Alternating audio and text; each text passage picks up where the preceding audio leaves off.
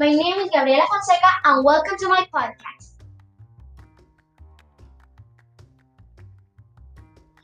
Are you a typical girl? Why or why not? I think I'm not a typical girl because I have my personal style. I like to dress in pink, but I'm not the delicate girl that the society thinks that women are.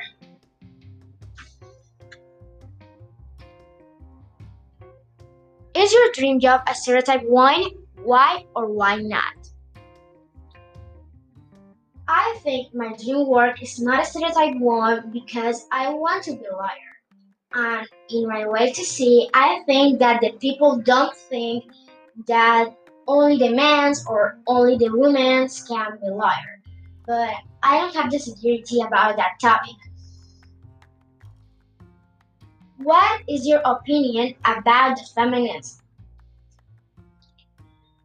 My opinion about the feminism is that it's great that the women now want to defend their rights. But I think that maybe some women exaggerate and go to the streets without clothes or something like that.